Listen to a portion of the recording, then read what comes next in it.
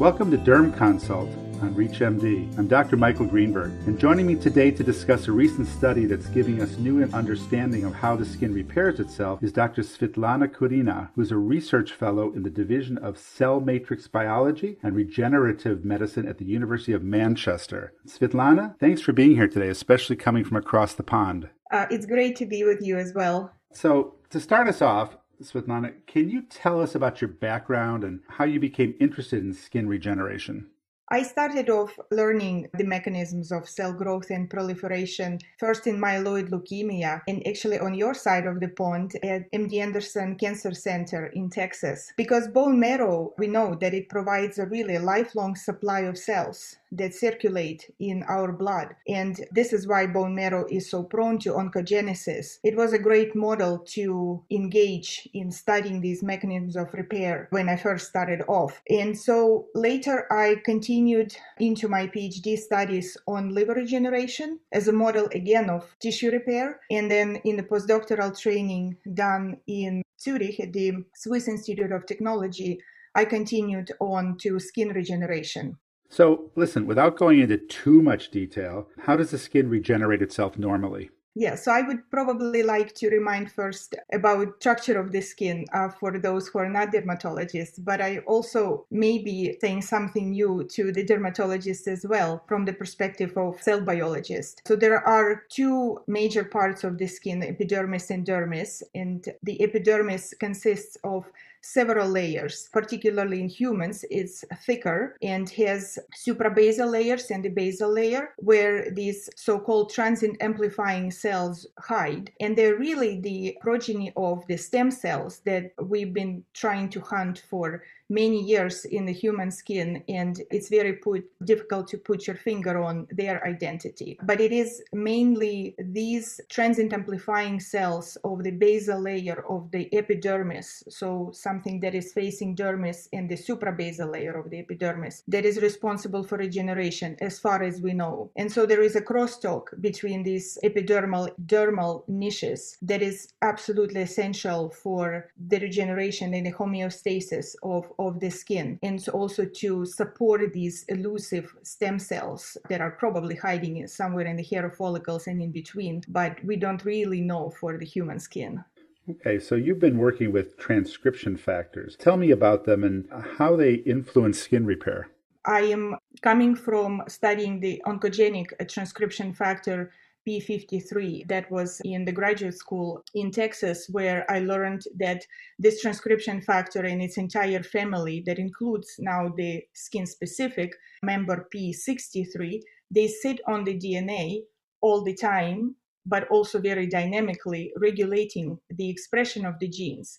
And this is what I really was interested to understand when I was in the lab of Shelley Barton, so my PhD supervisor, who taught me how to unwind these mechanisms of the interaction between different transcription factors in the DNA. So later in Zurich at the Swiss Institute of Technology, Sabine Werner, my postdoctoral supervisor, drew my attention to another essential transcription factor in the skin called NRF2. And this transcription factor is responsible for protection of the skin from the oxidative stress. So in my own work, I combined these two transcription factors, the studies, to see if really both of them are important in regeneration of the skin, because the P53 family member P63 engages proliferation of the skin during its growth and development, whereas NRF2's major function is to protect the skin from the oxidative stress and to possibly also augment its growth. And this is the new finding that has been going on in the field of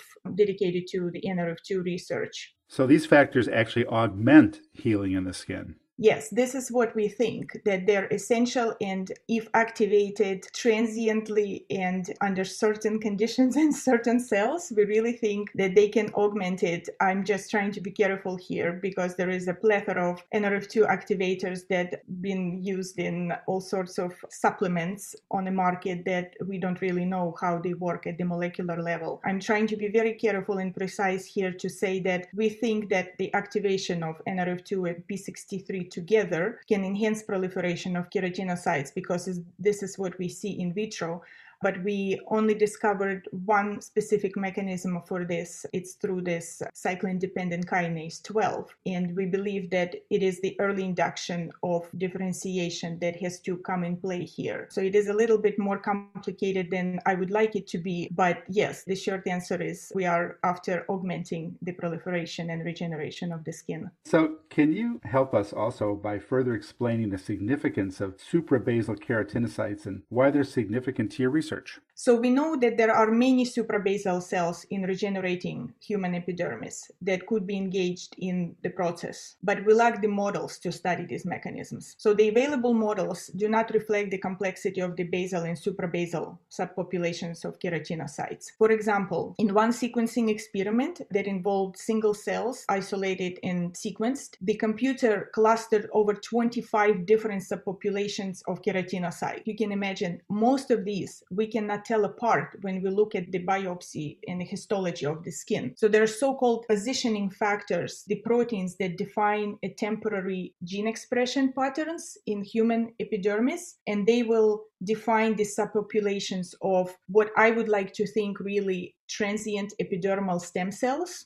And so following the injury, these epidermal stem cells co-express cell surface markers that we previously didn't know or thought they were belonging to other groups of cells. And all of this is happening with a certain velocity because the mRNA is also being regulated. Just as the DNA is regulated, the RNA is also being very actively engaged in this and being regulated through other additional factors. So all in this together makes this fluid state of stem cells difficult to catch. So in my lab, we are currently establishing the 3D models of human skin where we can target the expression of these fluid genes and mRNAs using microRNAs. And so in this way, we can test the contribution of individual and new regulators of transcription and translation in the repair of the epidermis. So for those of you just tuning in, you're listening to Derm Consult on ReachMD. I'm Dr. Michael Greenberg, and today I'm speaking with Dr. Svitlana Kurinna about her study on how the skin repairs itself. So let's go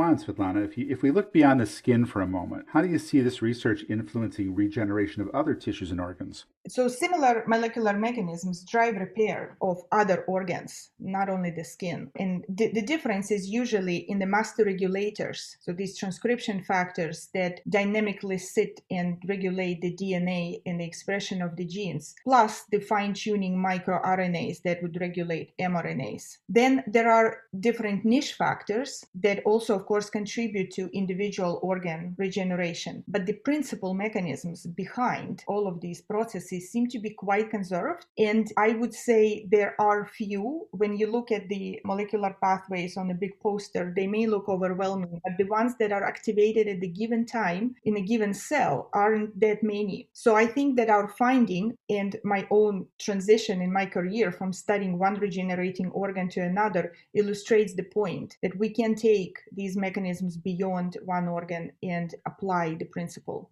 Great. So now let's take a step into future fantasy land for a second, okay? So in dermatology, do you see any way that your research can help avoid scars or minimize scars after surgical removals? Yes, indeed. This is a dreamland that we would like to talk about. We had a similar discussion with a colleague of mine recently, and he was arguing that in the adult body, scars from deep wounds are unavoidable. There is really no way to not have scars at all.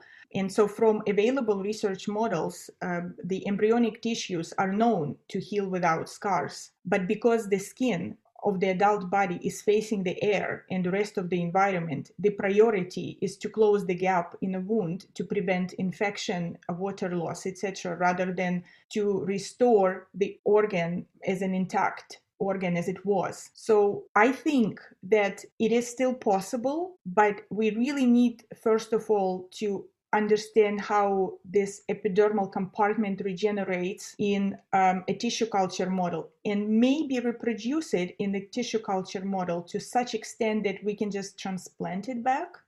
Because I really don't see how in a problematic wound in situ, so on site, we can manipulate all these factors. So I say that, yes, this is an achievable dream if we know what is really happening in the wound bed and particularly in the neoepidermis.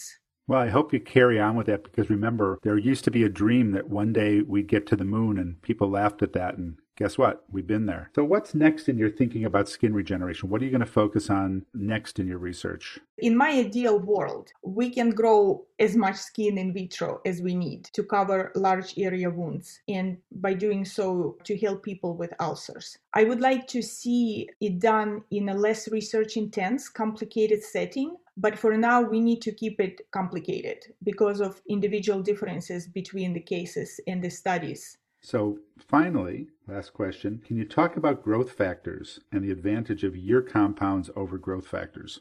Last time when I spoke to a patient who came for an appointment to restore a tendon in a knee, I specifically asked this person if there is anything that other than the growth factors that she's seen in her prescriptions. And I was taken aback by her response that no, nothing really works, only growth factors work.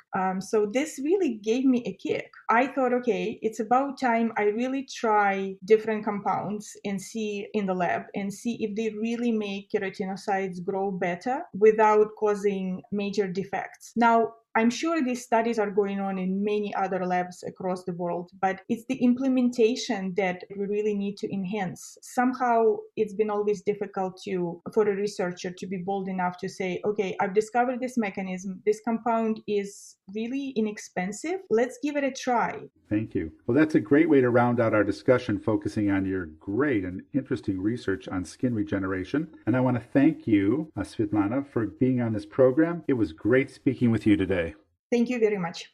For ReachMD, I'm Dr. Michael Greenberg. To access this episode and others from our series, visit reachmd.com/dermconsult, where you can be part of the knowledge. And we thank you for listening.